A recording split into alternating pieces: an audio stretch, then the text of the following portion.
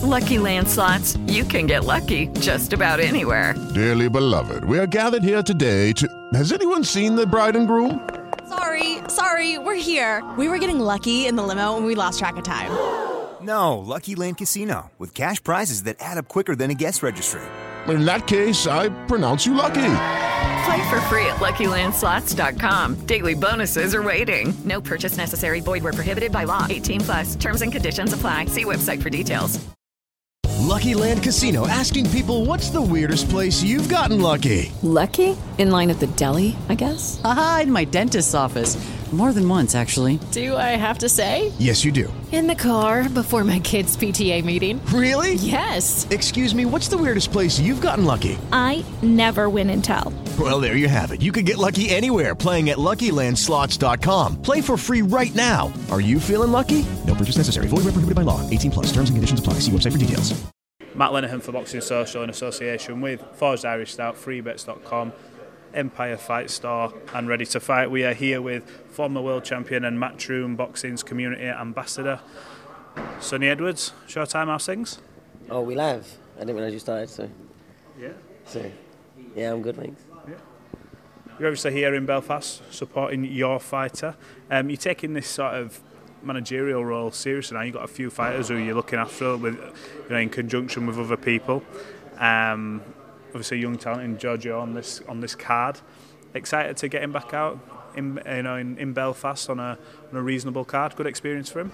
Yeah, I think maybe managerial might be a bit of a stretch right now. A bit of sort of overselling my role. Yeah, maybe. Consultant. Yeah, and I feel like, I don't know, young fighters, I want to use the word trust, but someone that's been there, maybe done it, and they see that they want to follow a similar path. Giorgio, like we met, we become quite close. He was asking me questions on things, and then he asked me who I think he should work with, etc. Look, he got signed by Eddie, so I'll be involved, or as much as Giorgio cares me to be. I'll be honest. I don't mind just being there supporting him. I think he's a really good lad, really good fighter. And yeah, he's got my support fully. He's an ex-Repton boy, so I can see similar sort of like traits to myself. And yeah, even in stylistically, he's, like I've said before, and maybe this is just a narcissist in me talking, but I feel like I see me in his style, and I don't mean that like just me, him following me or copying me. I don't mean that at all. I mean like the way he sees things, the way he stops calmly and patiently at the edge of range just in front of them, engages the distance and sets them a trap, takes his chin just out of range and then hits them with a big shot. Like, it's very, very elite level, but he doesn't come from a boxing background really, even though as a 2 times ABA champion, senior ABA champion, 2 different weights.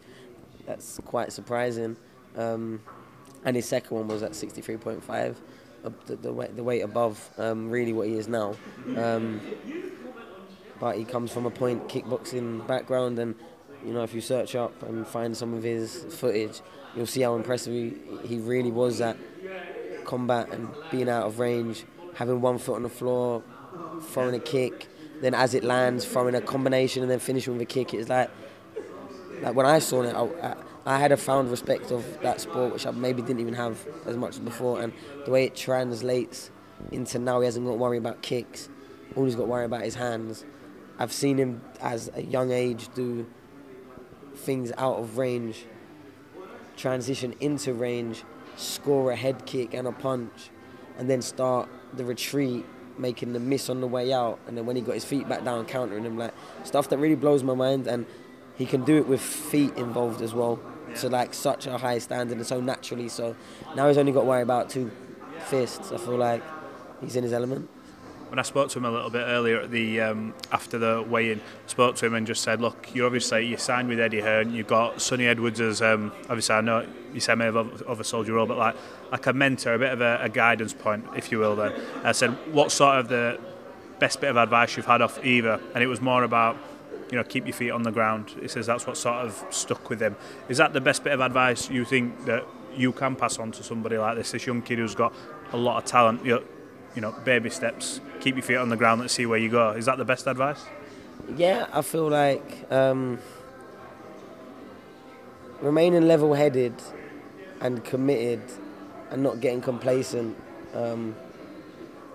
is really important for a young fighter, especially a fighter, because not many get what he got. I never got what he got, which is a good backing from world-leading promoters. You know, live slots pretty much straight away, attention, big knockout to start. Like, he's had a really, really good start and good foundations to his career. So what was the question again? The actual question. The question was about advice and how it was about keeping his feet on the ground. So saying, is that the best advice for someone like him? Is that what you would say is the best thing? Yeah, but it's really easy to get carried away. Sorry, I say all that stuff to say this. It's really easy to get carried away when sort of you're getting the superstar treatment to really start believing in boxing. You'll see it time and time and time again. You're literally one fight, one contract, one move away from being a superstar to not being no more. You know what I mean? It can happen that quickly. And unfortunately, with the sport that we do, if you don't really dedicate and apply yourself, you won't adapt and improve and mature at the rate you need to keep up with the demand of what a career of a fighter like Giorgio will be put in front of. You know, after a couple of years, he'll be getting good fights, then big fights, and then really pushing on to try and be a star-studded name in his division. But if you get to your 6th, 7th TV fight in a row, you know what I mean, and all of a sudden you're taking an eye off the ball, you're looking at him and him thinking this is an easy fight, I don't know, maybe not being as dedicated or, you know, missing sessions, doing whatever someone that gets complacent about how good they are in anything can do. And complacency is the killer of dreams, and that for me is always the biggest, and the biggest way to do that is keep the fighter respecting the boxing ring as much as possible. And things might look easy before, but they won't be easy until you make them easy in the ring, and that's due every single time. Every single time.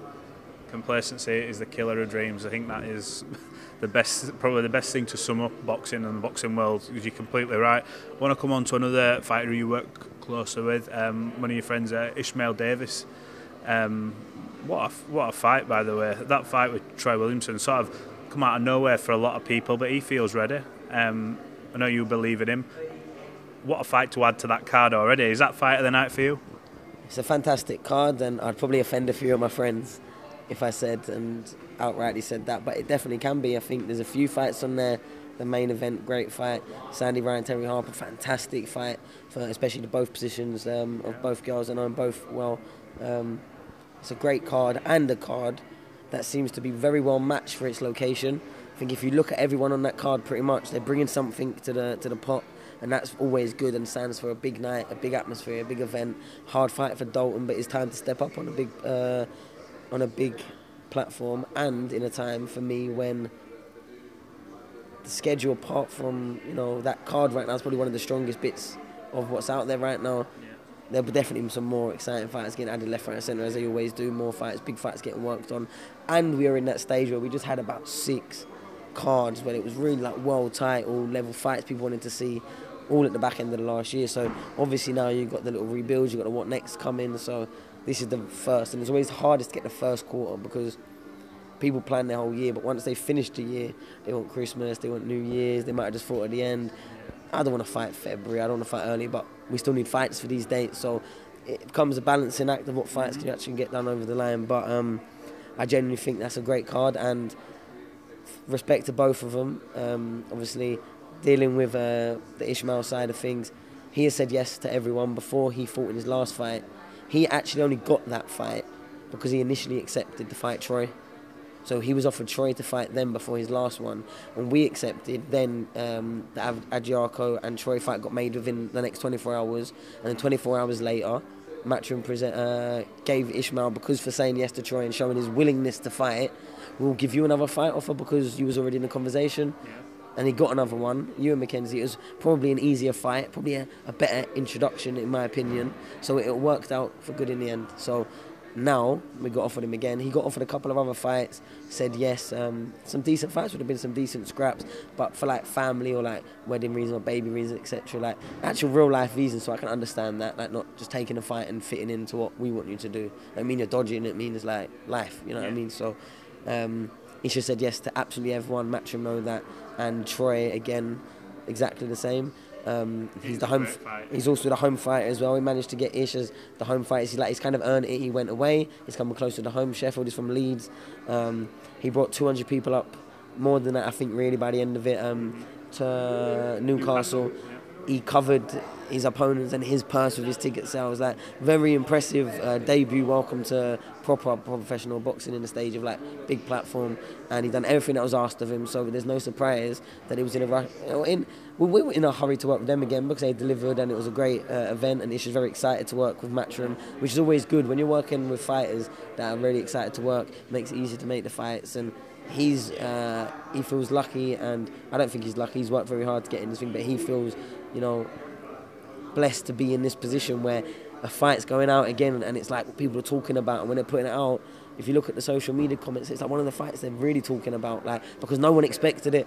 And like I said, it's been offered, but because how it goes, we don't need to make it public and go out, like, because Troy's also a friend of mine. We've trained together in the past. We've been on GB together in the past. We've travelled away, like.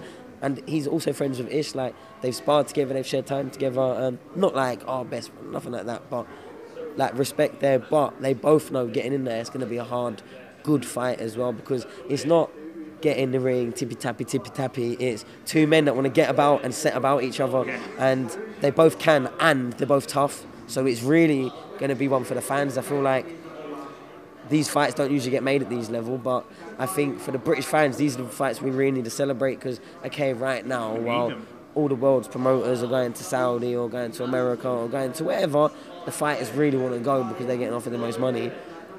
It gives the time for these fights to get really built up. And look, Troy, probably, in some people's eyes, goes in as a slight favourite because former British champion.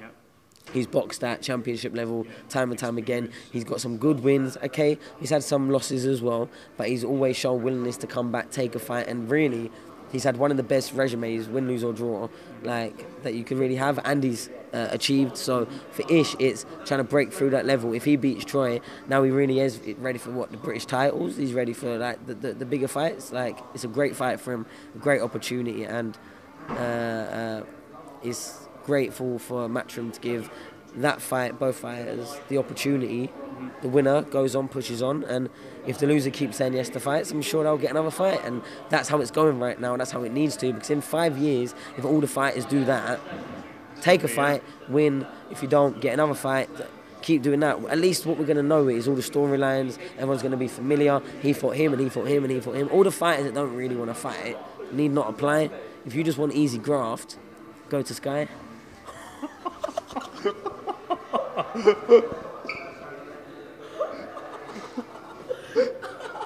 How cold that was.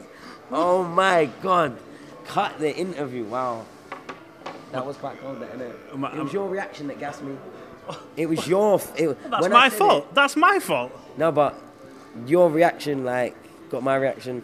No. Wow. I'm only joking. No, don't sue me, please. No. I'm only joking. I love everyone, all promoters and platforms. But right now, come on, let's do better over there. Sonny, what I was actually going to come across before you sort of did that bit of a mic drop moment, what's quite clear, and I think when people talk about you and they talk about you fighting and everything else that goes on, you're a pure boxing man. And when we had that long interview the other week, you said, you know what, I'm one of these guys, I'm going to find it hard. I'm going to be here another 10 years fighting. I'm going to be involved in boxing. You can tell the way you talk about just other things that are going on, how obsessed you seem with it. Do you get so much, do you buzz so much off seeing people like, obviously, Ish do well, and obviously Giorgio?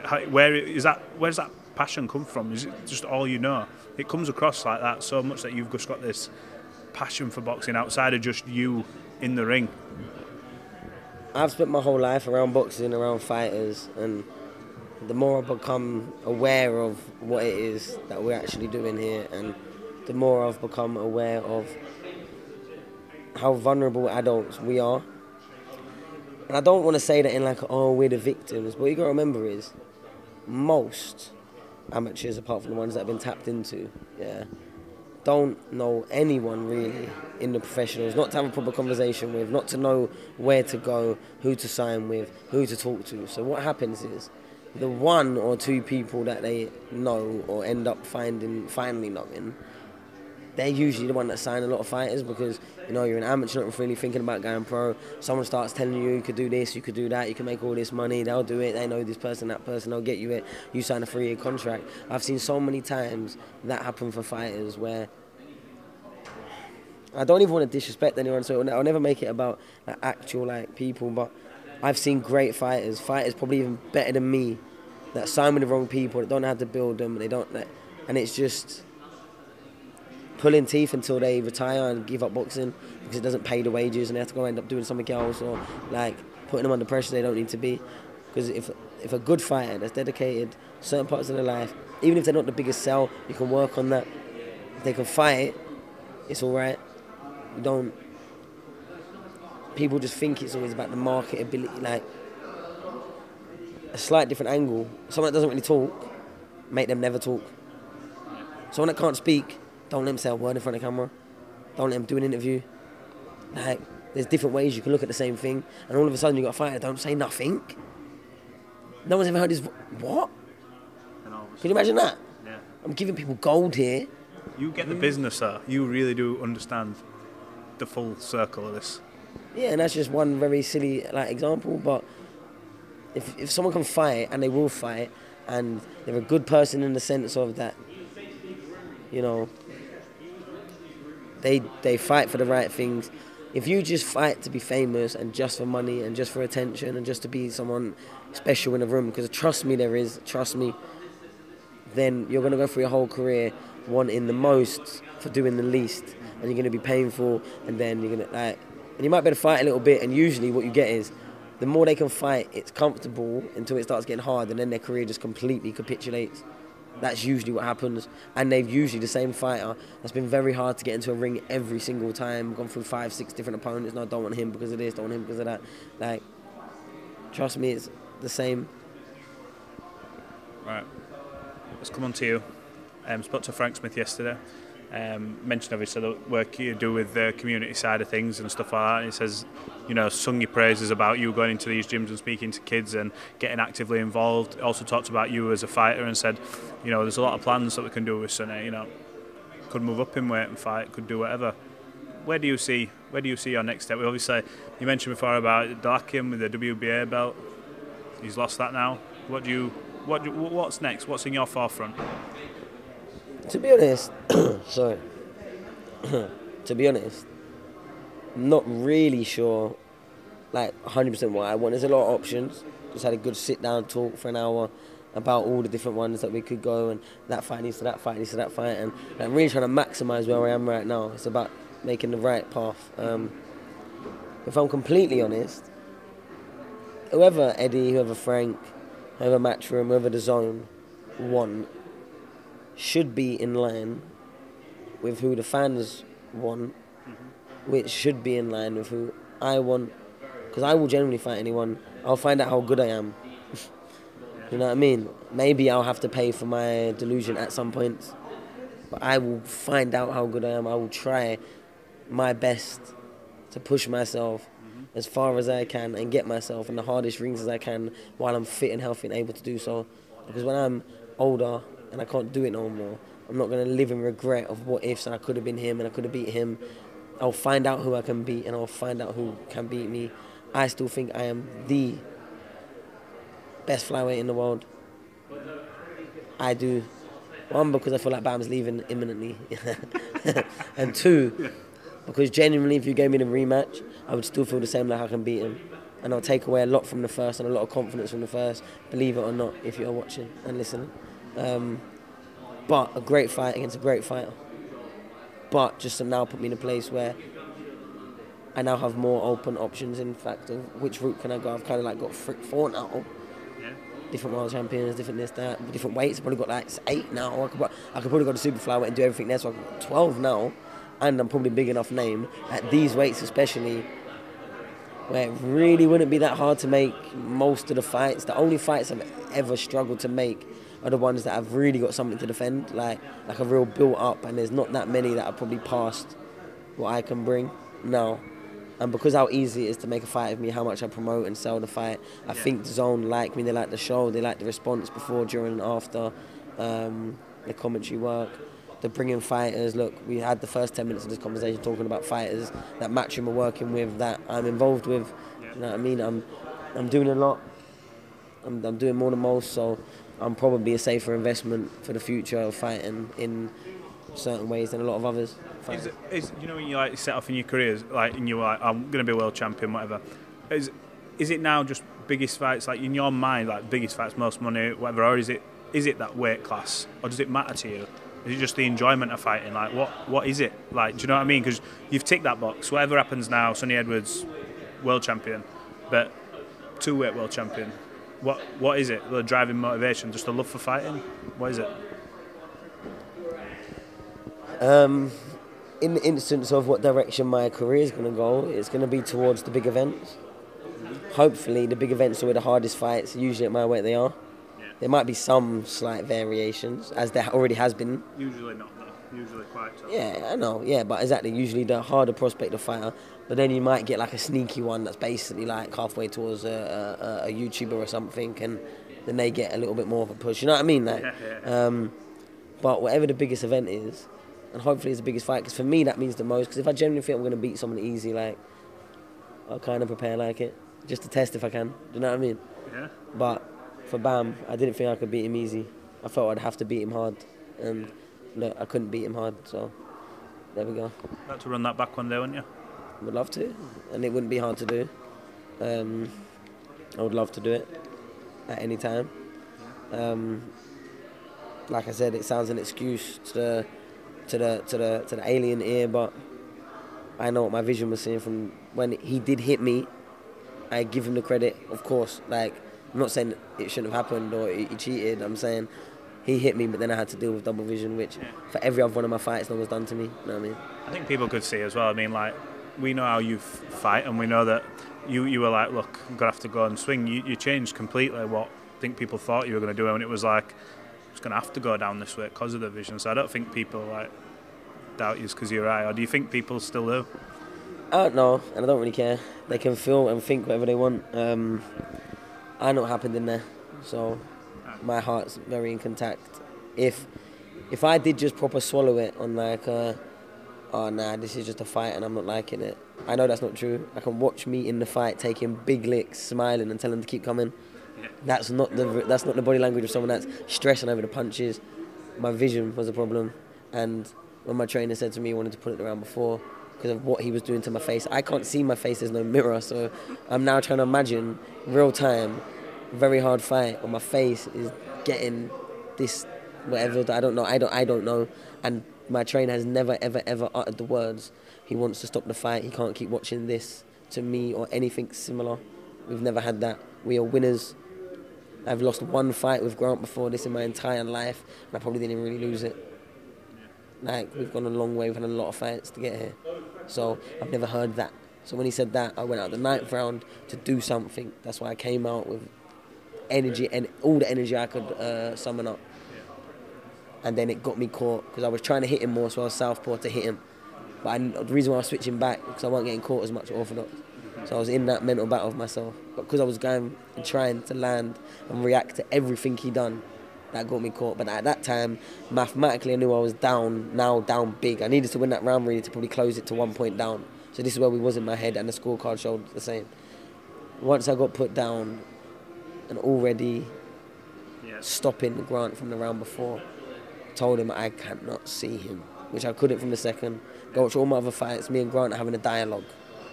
This fight, as soon as my eye went, I'm not trying to speak to him, I'm not reacting to what he's saying, I'm just there, just like looking, because deep down I didn't want to say out into the universe what was the reality. I was just in the fight trying to win.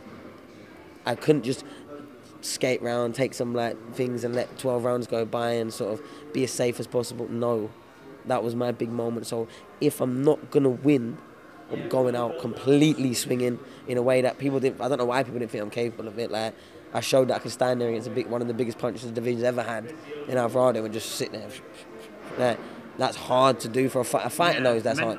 No, but a fighter knows it's hard to stay that close to someone without moving your feet and them not just start absolutely battering, like just punching holes, especially a fighter like that. So I thought I've shown sort of like my grit and and how much I like to fight. You can see it in there. Okay, it wasn't my fight and it wasn't my night, but I genuinely enjoyed it. Even after, like, my training was half and my corner was half. Look, that was a half fight. Come, let's go backstage. Before the decision, when he was doing all that and he was doing his lording the belts round, and I said, no, he beat me. I'm gonna go to the middle of the ring. And after there was that argument, I was like, no, I'm gonna stay here. I'm gonna give my words and give him respect, because that's what he just deserved off me. That's what he just earned off me in that ring that night. So I'll always shake that hand and I'll always give it to him. Always. Win, lose or draw, I've always been very humble, because we're just fighters. I will sell the fight, and yeah, okay, I might, get carried away a bit, but we need to feel something, and I do feel it. I'm not like fake. Like, I react to what's in front of me. But I always said the whole way through, even to their team, I did like Bam, and I do like Bam. I think he's a good guy and a very, very, very good fighter. Yeah. And yeah, there's still a big part of me that goes into 2024 with so much energy and enthusiasm that at 27 years old, just for my 28th birthday, I could be involved in an event like that at this stage of my career at flyweight. Give me another 10 years. And it's exponential for some reason in this game. It starts slowly rolling, and all of a sudden it seems to be bigger and bigger jumps. So now, I don't know, I come to a show and more people care about what I am, what I'm doing in the show. Do you know what I mean? It just exponential grows into the point of I'll be able to get bigger fights and keep fighting, and I'll find out how good I am in my career. I won't have a false record, I won't have a fake record. I think I'm one of the best, and I'm always there to prove it.